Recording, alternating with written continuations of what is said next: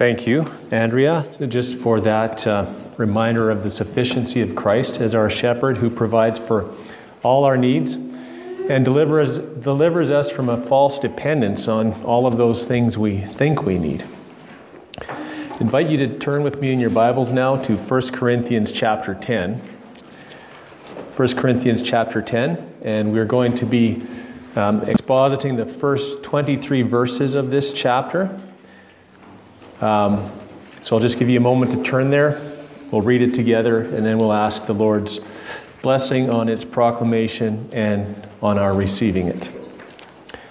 1 Corinthians chapter 10, verse 1. For I want you to know, brothers, that our fathers were all under the cloud and all passed through the sea, and all were baptized into Moses in the cloud and in the sea. And all ate the same spiritual food, and all drank the same spiritual drink, for they drank from the spiritual rock that followed them, and that rock was Christ. Nevertheless, with most of them, God was not pleased, for they were overthrown in the wilderness. Now these things took place as examples for us, that we might not desire evil as they did.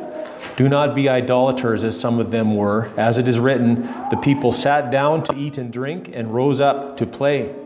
We must not indulge in sexual immorality as some of them did, and 23,000 fell in a single day. We must not put Christ to the test as some of them did and were destroyed by serpents, nor grumble as some of them did and were destroyed by the destroyer.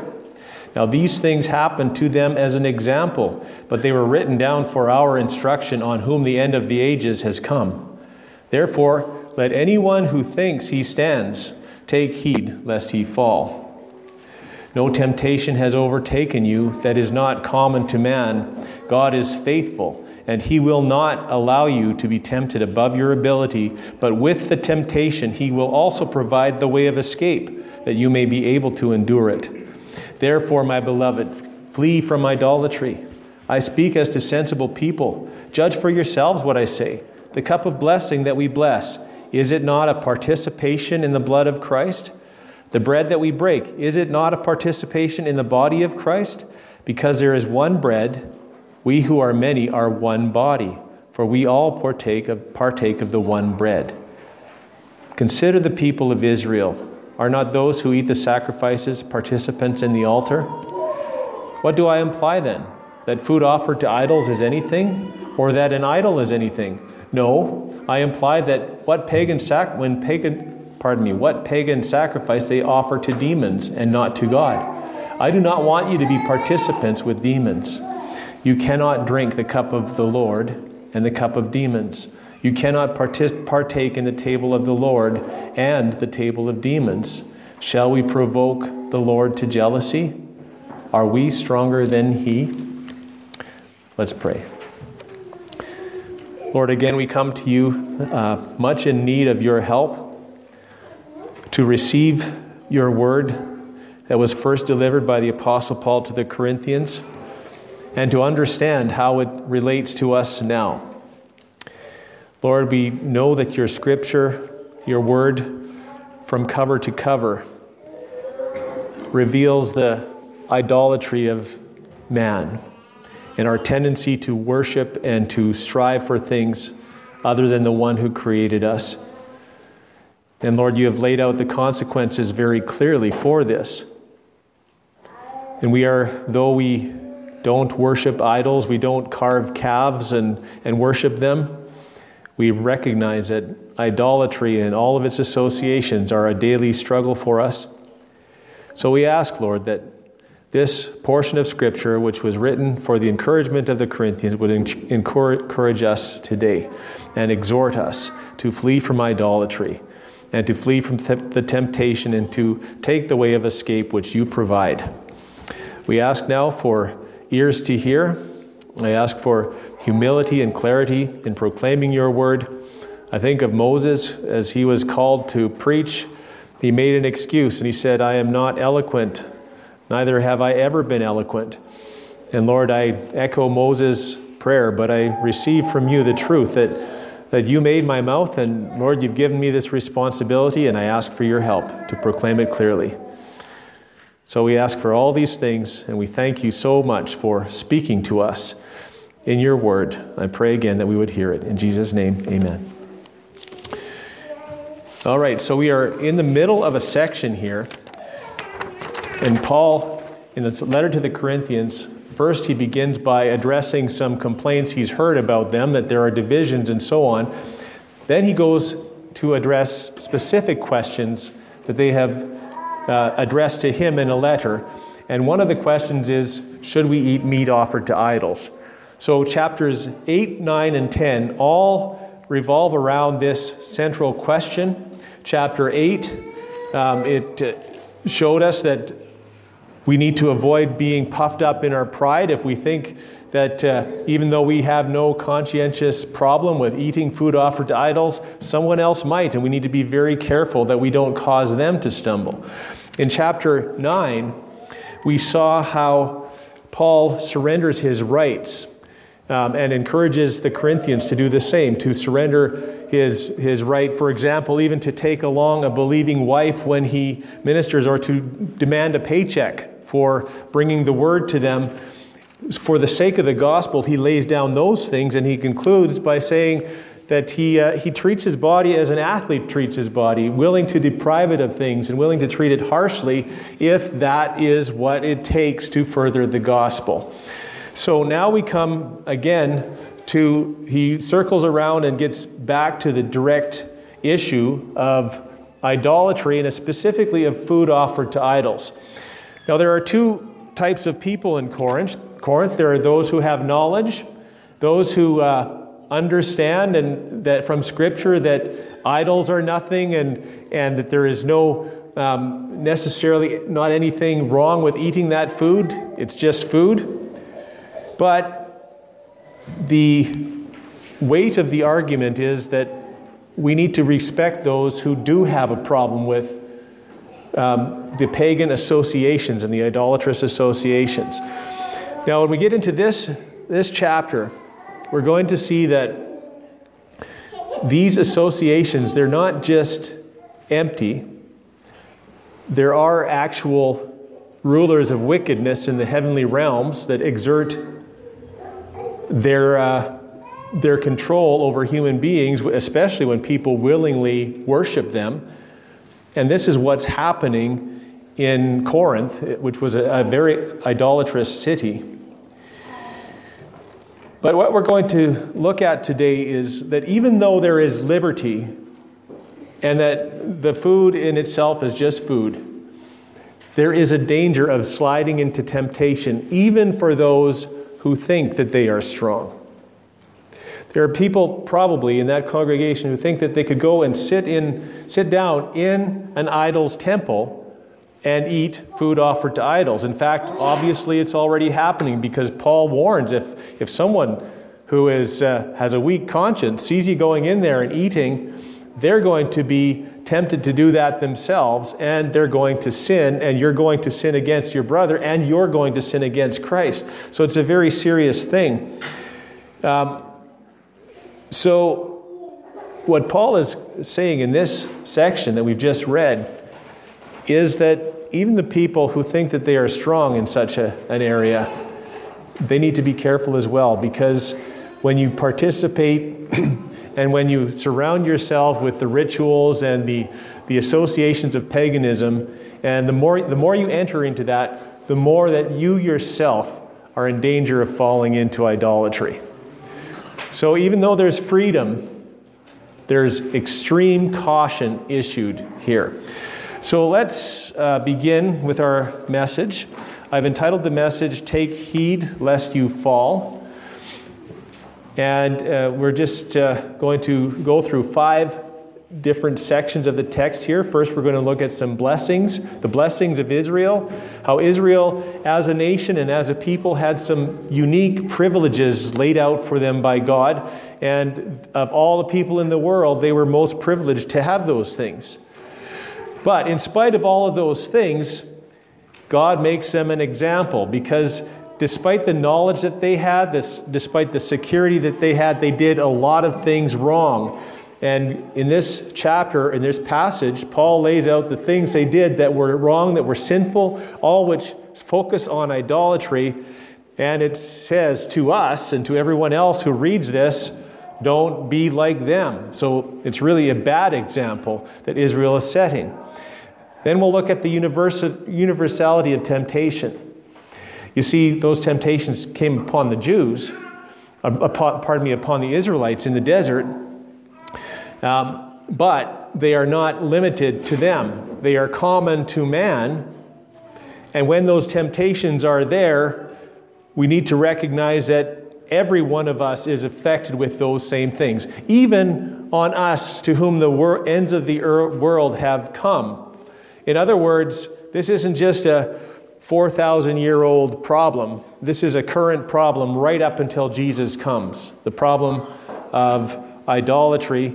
Anyone can be sucked into this, so let's be careful that we don't become complacent or we'll fall. Then we'll look at the faithfulness of God. He doesn't leave us stuck in those temptations. He provides a way of escape. And Paul exhorts us here to flee from idolatry. When we see the escape hatch, we don't say, "Oh, nice escape hatch." We actually run for it. We get out of there. We make as far distance upon ourselves and idolatry as we can possibly make. And then we are going to conclude here with the danger of idolatry. And Paul will expose what idolatry actually is and why it is such a very serious thing and why it is not something to trifle with.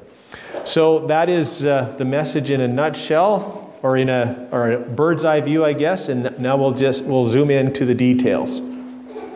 First, let's look at the blessings that Israel enjoys as a people. Let's start at verse 1.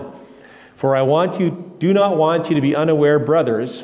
Now, let me just explain who Paul is addressing here, because I think it's very important. He is addressing the church in Corinth. Most of them would be Gentiles.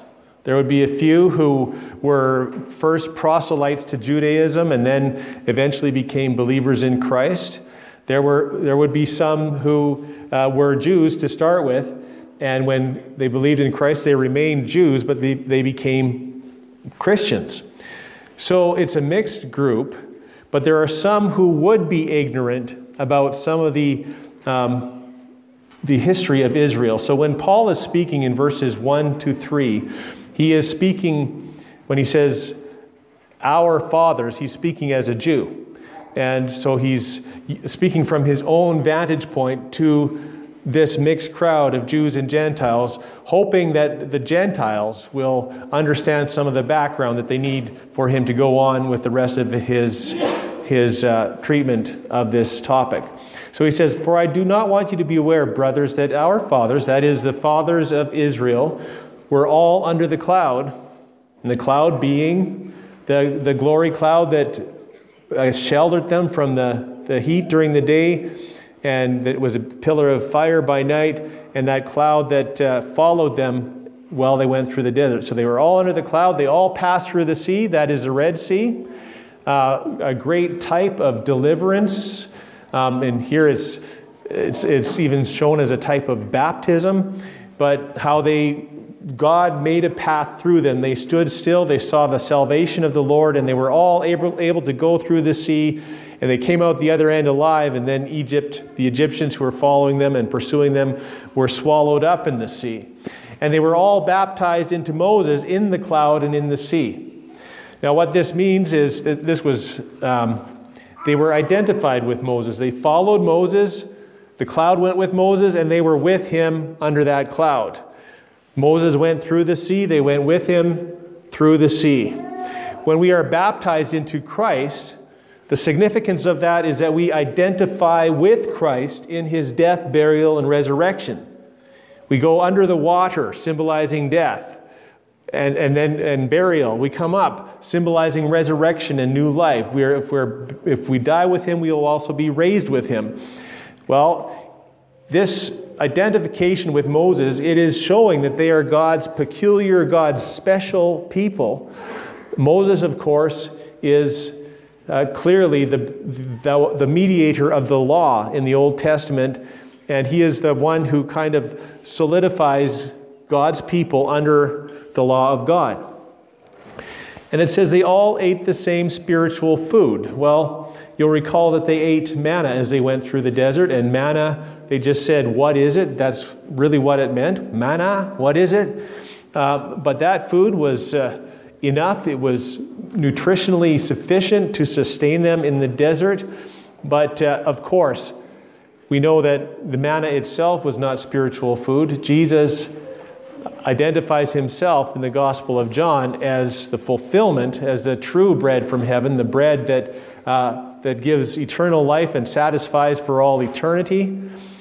But it was a picture or a foreshadow of Christ. And they all drank the same spiritual drink, for they drank from the spiritual rock that followed them, and the rock was Christ. Now, that's an odd image. They drank from a rock that followed them. And we we lack the biblical explanation of this, but there's a rabbinical explanation. And Paul was a Pharisee, and he was schooled in some of the traditions of the background of some of these passages. And the rabbis believed that wherever they went, somehow, supernaturally, that rock where the water came out and that gave them water, that rock was always there. Paul doesn't say that was true, but he's sort of playing on an understanding that people would have. But what his point is saying, the water from the rock, it is emblematic of Christ. Christ is the living water. Christ is the source of living water. And Jesus, of course, verifies that when he says, he who believes in me, out of his inmost being will flow rivers of living water. He also says, whoever drinks this living water will never be thirsty again, speaking of the Holy Spirit that he would ask the Father and would be given to the people. So these are all unique blessings of Israel. In the book of Romans, Paul expresses this another way. He says, what advantage is there to being a Jew? And he says, much in every way, but most of all, that they are entrusted with the oracles of God, or the Word of God. So I think what Paul is doing here, he's saying Israel had every advantage. They had the security of the cloud over them. They had the sufficiency of the water that never ran out. They had the spiritual food from heaven that was given to them. They had all of this.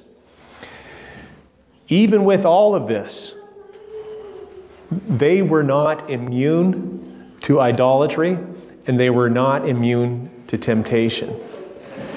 And because Christ is brought into this picture, of course, they didn't know the rock was Christ. We do, and we know Christ. We know him far more intimately than the Jews ever could have, than Israel ever could have. But we, too, we need to pay attention to what he says next. So we've seen the blessings of Israel. Now let's look at the example of Israel. Nevertheless, with most of them, God was not pleased. With most of them. There's only a remnant of Israel that will ultimately be saved. There's a great winnowing that takes place. For they were overthrown in the wilderness. And of course, this took 40 years. And by the time they entered into Canaan, a whole generation had to die in the desert. And it was only those, I think, 20 and under, Joshua and Caleb's age anyway, only they were allowed to enter. So they were overthrown in the wilderness. And it was only those who either truly believed or were not directly culpable in their initial hesitance to go into the land in faith. Remember, only Joshua and Caleb of the 12 spies said, we can go in, the Lord has given us the land. Everyone else rejected, everyone else trembled in fear, and they did not trust the Lord to bring them in. And that was the essence of the downfall of a whole generation. So now these things took place as examples to us. Remember in our last passage, Paul quoted an obscure passage and he said, you shall not muzzle an ox that treads the grain. And Paul said, do you think God wrote that for oxen? No, he wrote that for us. Paul really sees the importance of all of Scripture to the current generation and to the church. And he's saying these things took place as examples for us, that we might not desire evil as they did. This is significant because it certainly implies that it is possible for us as believers in Christ to desire evil, to desire things that would bring jealousy to God, or that would make God jealous. That would cause his wrath to be revealed against us, or at least his discipline. And I think there's something that could be helpful to us here. If we think of Israel as a nation, and if we think of ourselves, we Israel received the word of God as a nation, and they were held accountable to God. If we think of ourselves as that nation, we know that ultimately Israel did enter into the promised land. Ultimately, Israel was not destroyed by the hand of God, but those who did not believe were destroyed. I think God has a way of working on us as individuals and purging out the unbelief, purging out the sin, disciplining us. And in the end, even when it comes to reward, it's only those things that are for eternity that will survive. The wood, the hay, the stubble, they're going to burn up. So if a person is truly a believer, I do not believe and I do not see in here that it is talking about loss of salvation. However, I do believe it is talking about the discipline of God on us as individuals, purging out and dealing with sin within us so that we enter, having been preserved by God, almost many times as though by fire. I think that's really what is in view here. And also, we can look at this corporately. There's 40 people here. Some of us are too young to understand the gospel. Some of us have been in the gospel for many years. And I don't know everyone's heart. I'm reasonably sure that I know most of you. But normally when a pastor stands in front of his congregation, he has to understand that there are some who are in Canaan. They've entered the promised land, but they don't believe. And God will deal with them. That there are weeds among the wheat. There are unclean fish in the net with the clean fish. In other words, there's going to be a sorting out.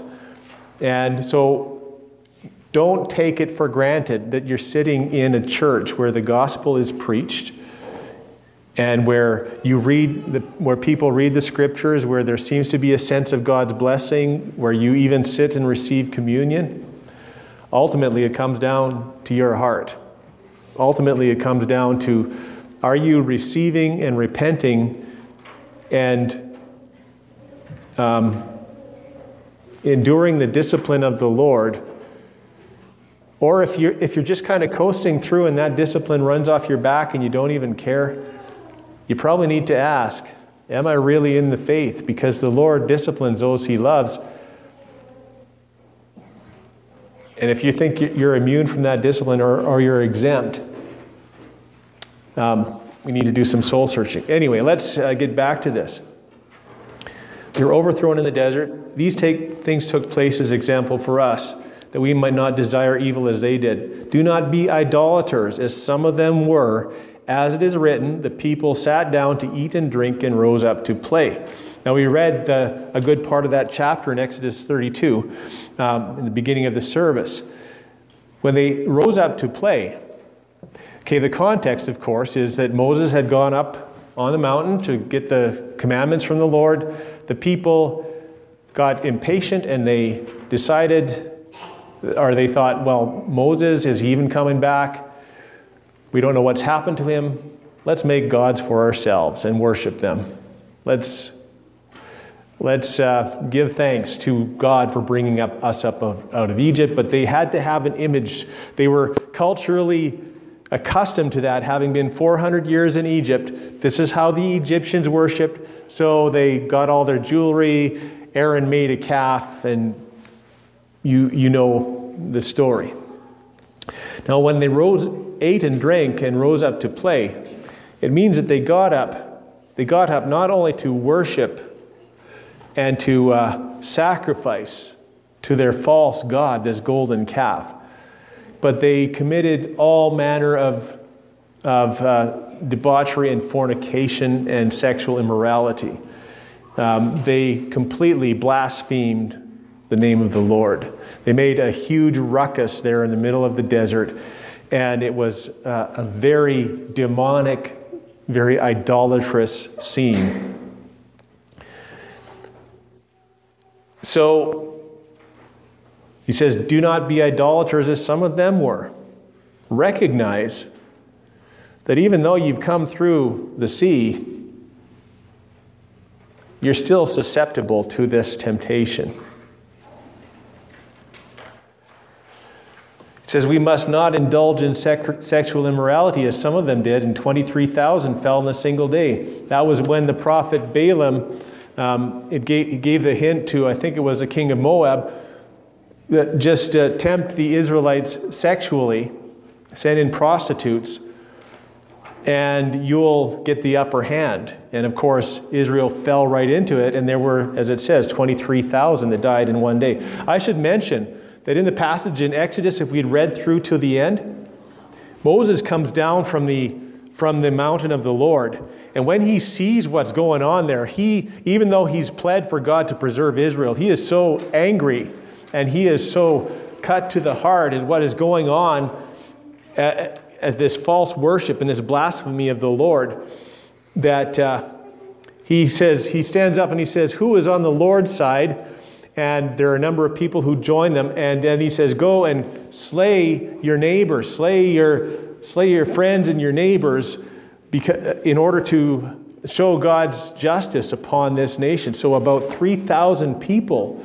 Just think about that. The amount that died on September 11th in that attack on the Twin Towers. 3,000 people died in that one day for God to make a point about the seriousness of idolatry. And there was even a plague placed on the people after that. So it's a very serious thing. All right, we must not indulge in sexual immorality, as in when Balaam intervened there. And the whole story of Balaam, I find it a little bit difficult to follow, but in the middle of it, there was this gross sexual sin. We must not put Christ to the test, as some of them did and were destroyed by serpents. Now, that is the very passage that Jesus quotes and applies to himself. As Moses lifted up the serpent on a pole, so the Son of Man must be lifted up. So whoever looks to him and believes will be saved.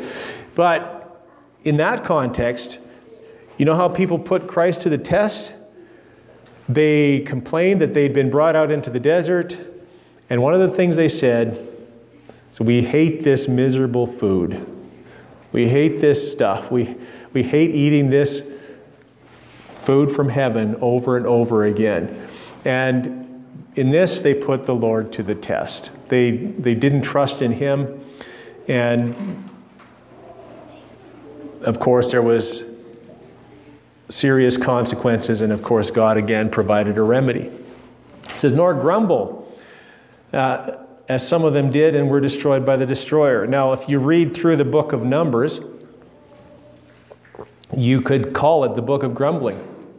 You could call it the book of murmuring, because the people complain again and again about their miserable lot. Either they're thirsty or they're hungry, or they're complaining about their leaders, or they're complaining because they don't have as much power as the leaders, and who gives them the right to be above any of us. So some specific examples are the error of, or when they spied out the land, the people grumbled and complained that if we go in there, we're going to be killed, and they didn't trust the Lord. Another one's the sons of Korah, who murmured against Moses and Aaron and said, why are they more important than any of us? And they complained, and they were destroyed by the destroyer. So they paid a consequence for that as well. So what the apostle is saying to us here is all of these idolatrous and unfaithful, unbelieving attitudes, don't get sucked into these attitudes, because you are not immune to these things. And don't rest in your external security. Examine your heart. Examine your heart for idolatry. Examine your heart for murmuring. Examine your heart for sexual immorality. And don't think that you can go on living that lifestyle in an unrepentant way and think that you will escape the judgment of God. So, there is the example of Israel, very powerful and sobering example. So, Paul has been talking about Israel, both its blessings and then its example, how they, even in spite of everything they had, they sinned so grievously. But he's doing this for a specific reason, and that is to show us the universality of temptation. It says in verse 11, "These things happened to them as an example, but they were written down for our instruction, on whom the end of the ages has come." They apply to Israel at first, but they apply to us. They apply to the church. They apply to the church in Corinth. They apply to the church in Weyburn, because guess what? The end of the age has not yet come. We are still in that same generation, so to speak. And these examples are written down for us, for Jews and Gentiles. And if you have any doubt that it is a universal thing, look at this. "Therefore let anyone who thinks he stands take heed lest he fall." It applies each of us. We really, if we think that our intellectual construction of faith and of doctrine, if we can just rest in that, and that whatever we do that is sinful in our bodies is somehow overlooked, we've got the wrong attitude altogether about salvation and about grace. "Let anyone who thinks he stands take heed lest he fall. No temptation has overtaken you that is not common to man." Now, I think it's really interesting that in this entire book, the two areas of temptation that are most thoroughly addressed are those of sexual immorality and of idolatry in the context of food offered to idols. And I think these are the two areas that are a constant throughout every period of history. These are the things that cause people to fall individually. Idolatry is kind of the root of, it is sort of the prototype of all sin. When you begin to honor things other than God, when you begin to make yourself more important than God, all of the other sins follow. And adultery is is the physical counterpart of idolatry. It is, going against God, who is meant to be our sufficiency, going against our wife or husband, who is meant to be our partner for life, and it is a picture of what actually happens in idolatry. So these things are common to man. You can go to any culture, anywhere in the world, and you will find people are tempted in this way. So whether we are a Jew, whether we are a Gentile, in Romans chapter 2, or chapters 2 and 3, Paul says both. He goes in chapter 1 and 2, he explains how the Gentiles are under the wrath of God, and then he goes on to explain how the Jews are under the wrath of God, and how only through a righteousness outside the law can there be justification, can there be deliverance from the wrath of God. We are all under sin. This temptation is common to all of us. So do we yield to this temptation? Do we succumb to it? Do we go along with all the people that are clamoring for Aaron to make us a golden calf because we want to have a better idea? We want to have a more concrete idea of what God is like. You got false prophets peddling ideas about God that are no better than Aaron's calf. We have a God who just wants to make us rich. Some people have a God who winks at sin. Those are chiseled calves. Those are not gods at all. So these temptations are common to man, and they slip in They can be found within the camp of God, just as they were found within the Israelite camp. Not everyone there obviously worshipped that golden calf. There were some, when Moses called out who is on the Lord's side, there were some who came, and they were on the Lord's side to the extent that they were willing to slay their neighbors who were participating in this idolatry. That was quite the acid test for their sincerity. Now, God has not repeated that. We don't live under a theocracy.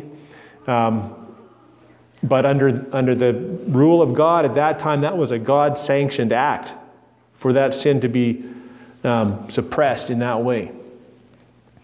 So there is a universality of temptation. Jew, Gentile, Canadian, American, Haitian, Greek, doesn't matter. We're all subject to that temptation. But there's good news. The good news is the faithfulness of God. God is faithful.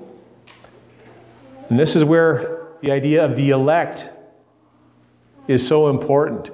If you are God's child, if you are chosen and called and justified and predestined and glorified, He is not going to lose you, and He will provide for you a way of escape. God is faithful, and He will not let you be tempted beyond your ability, but with the temptation, He will also provide a way of escape, the way of escape that you may be able to endure it. So there is no exemption from temptation, but there is deliverance from temptation. Jesus taught us to pray, lead us not into temptation, but deliver us from evil. There is a way of escape. Quite often, the way of escape is simply obeying Scripture. And there is one surefire way of escape that anyone can figure out when it comes to idolatry, and that is, verse 14, "Therefore, my beloved, flee from idolatry." If it has a whiff of false worship, flee from it. I wanted to look at that phrase, God is faithful.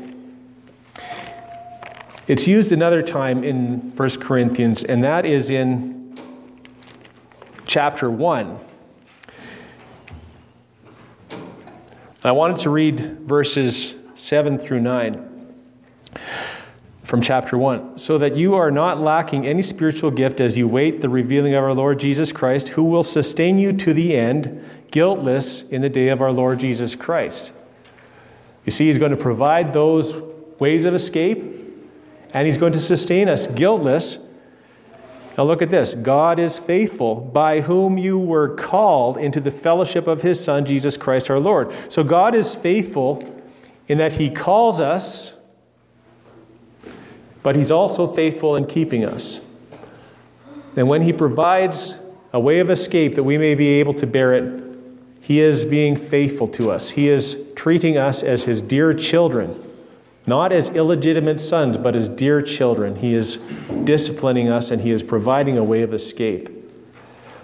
So God is faithful. Against a backdrop of universal temptation, God is faithful. I bet I could, if we sat here long enough, each of you could give instances where God has provided a way of escape for you. Maybe a phone call that came just at the right time. Maybe a scripture verse that popped into your head just at the right time. I'll make one confession to you, and I may have shared this with the church before, but when I was, a young teenager still in high school, I used to take a shortcut through the dining hall at the Bible college, and the cooks would always set out leftover desserts so that the guys who came in after doing their chores, they could come in and they could have something to eat. So I was walking through there, and I knew those things were there, and I was hungry, and I wasn't a student at the school, and I had full intention of going and helping myself to a dessert. So I walked through the bottom of the dining hall, and there used to be all kinds of music practice rooms there. Then I hear this song that someone is playing in there, and it was there was hardly anyone around, so I was surprised there was even anyone there. But the song was this: "Yield not to temptation, for yielding is sin. Each victory will help you some other to win." So, I mean, that was as direct as it could have been. And I could give you more and more stories. And it's not because, I think it's because sometimes if God doesn't get us to us at the obvious, where you just simply know it's wrong and you're so stubborn you want to do it anyway, sometimes there's even there's a direct intervention like that, just to say, this is your way of escape. Like, the exit sign is right here. Are you going to take it? Now, it's not always that clear. Sometimes it's just there, and sometimes if I get anywhere close to this, I got to run, but it's there. Now, let's look at idolatry. Let's look at the danger of idolatry, and let's see why it is such a serious thing. So the fifth point here is the danger of idolatry in verse 15. "I speak as to sensible people," in other words, reasonable people. "Judge for yourselves what I say." So Paul is saying to these Greeks, these Corinthians who love wisdom, put on your thinking caps. I'm going to lay this out, and you tell me if it makes sense. The cup of blessing that we bless, we're talking about the Lord's Supper, the communion, the wine that we drink. Is it not a participation in the blood of Christ? It is an identification. It's kind of like them going through the water with Moses, but it is drinking the blood in showing of our common union with Christ and with his body. It's a participation in the blood of Christ. The bread that we break, is it not a participation in the body of Christ? When we eat it together, we recognize that we are collectively the body of Christ, that we are identifying with him in his death, that we are professing our faith in his death. Because there is one bread, we who are many are one body, for we all partake of the one bread. So these sacred acts of eating the bread and drinking the wine, they unite us with the one that those things represent. They unite us with, or they are a picture, I should say, of our unity with Christ. We're participating in Christ when we do those things. Consider the people of Israel. Are not those who eat the sacrifices participants in the altar? What do I imply then? Okay, so that's in a good way, participating in good things, participating in Christ. So now he's going to say, what happens when people do similar things, but in honor of false gods? What do I imply then? That food offered to idols is anything? Or that an idol is anything? No, I imply that what pagan sacrifice they offer to demons and not to God. I do not want you to be participants with demons. So just as we participate in the body of Christ and the blood of Christ, when we have communion together, people who are knowingly eating food offered to idols are participating with demons. And that's a really serious thing. That's what goes on in those temples, where some of these Corinthian believers seem to have the freedom to go and eat. Be careful. Take heed lest you fall. I do not want you to be participants with demons. You cannot drink the cup of the Lord and the cup of demons. I mean, you can do either or, but you can't do both. It's like you cannot serve God and money. You cannot serve two masters. Either you will hate the one and love the other, or you will hold to one and despise the other. You cannot serve God and money. You cannot eat. You cannot participate in the communion of Christ and participate in communion with demons.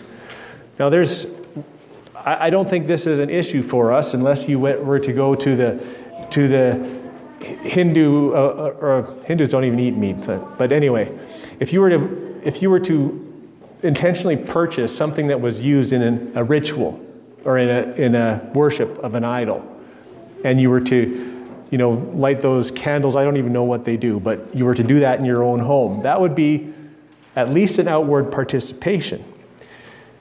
What about a ritual? What about a spiritual practice that has become mainstream even among Christians? Yoga.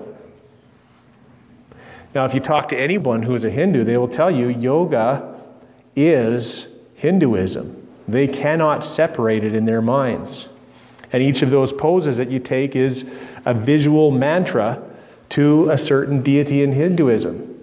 And the breathing exercises and the relaxation are specifically designed to take you into communion with the spirit realm, to basically short circuit your immediate active consciousness and allow you to participate in the spirit realm. Now, you could very well say, it's just exercise. I can stretch. It's got many physical benefits. And you might well do that in the comfort of your own home.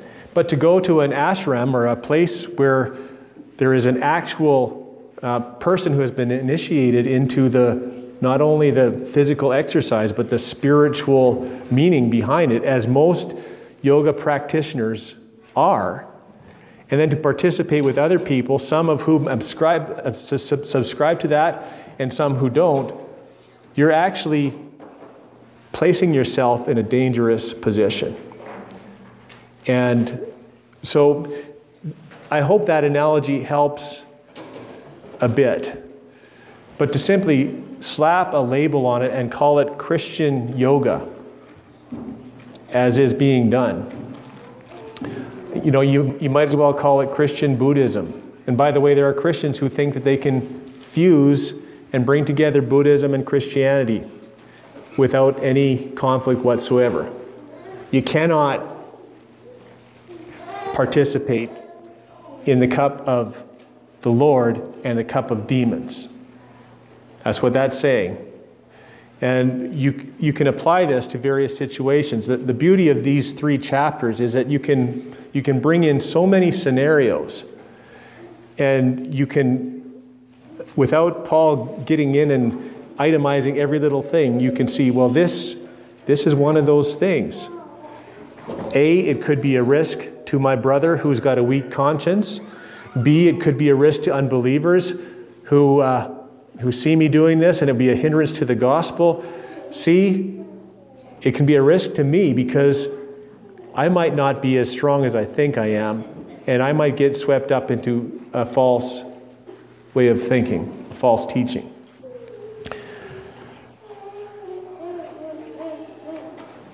So I do not want you to be participants with demons. You cannot participate in the cup of the Lord and the cup of demons. You cannot participate in the table of the Lord and the table of demons. Shall we provoke the Lord to jealousy? Are we stronger than He? You think you're so strong that you can actually participate in a place, in a context where demons are being worshipped, and you think you can do that in such a way that does not provoke the Lord to jealousy? Do you think that you're that strong that you're not going to fall, or that the Lord might even let you fall, as He did the people when they were seduced by the prostitutes under Balaam? He allowed that to happen as a judgment to them. So don't mess with these things. Now, you might be thinking, doesn't this kind of undercut what Paul is saying about us having a right to eat those things and not to be worried about it? Isn't this kind of a hardline stance against eating food offered to idols? Well, I think it has a very specific context. It is eating those things in the context where they are intended for that worship. Because as we'll look at next time, there are exceptions. If you go to an unbeliever's house, for example, and they serve you meat you don't even ask, was it sacrificed to idols? You just eat it with thanksgiving. You don't worry about it because your conscience, you don't have to be worried about offending them because the issue has not been raised. So there are certainly exceptions to that. On the other hand, if they say it was offered to idols, you're not to eat it at all because they are putting it right out there that this is what it's all about, and you don't want to be a partaker in that. Now, just to cap it off here, I'll go to 1 Corinthians 6, and Paul has already raised this topic that we've discussed here in these last few verses, but it says, Do you not know that your bodies are members of Christ? Shall I then take the members of Christ and make them members of a prostitute? Never. Remember, this is all about, we're one body. When we eat the bread representing Christ, we drink the cup. It's an expression of our unity with Him. One bread, one body. It's expressed in chapter 6 as a physical union with a prostitute. That's a false unity that we need to run from. Never. Or do you not know that he who is joined to a prostitute becomes one body? He who is joined to demons becomes one with them, right? He who is participating in those things. For it is written, the two will become one flesh. But he who is joined to the Lord becomes one spirit with Him. All right, now, there's a lot of good information there. How does this all relate to the gospel?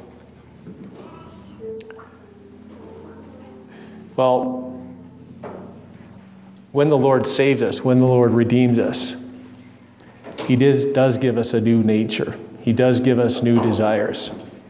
We do not, in our new nature, desire evil as the Israelites did. But we still have this old nature. We've got to deal with that day by day by day. Otherwise, these epistles never would have had to be written if we weren't fighting the battle with evil, with desires, with temptations, with false teaching. And God is faithful. And God has provided the way of escape. God has provided the one who delivers us, as the Apostle Paul, when he cries out in Romans chapter 7, "O wretched man that I am, who shall deliver me from the body of this death? I thank God through Jesus Christ our Lord, my Lord." And He does deliver us. He has delivered us. His blood has forgiven the sin of all who trust in them. His one-time sacrifice has taken care of that. And so the exhortation to us today, as it was even in the days of Israel, is to believe. To believe in the Lord Jesus Christ. Do not doubt. Trust in Him. When He says you can take the land, you can. When He says there's no temptation taken you, but such as is common to man, and God will with this temptation provide a way of it says the way of escape, definite article, you will be able to bear it. He means it. So we walk by faith, not by sight. So we're about to celebrate in a very tangible way the gospel of Jesus Christ. We celebrate not only the fact that His blood cleanses us from all sins, but the fact that His body is for us, real meat. In other words, His death for us. It sustains us. It nourishes us. And these things that we do in remembrance of Jesus, they remind us of the victory that we have in Him. So I'm going to invite the elders to come, and we will do our communion.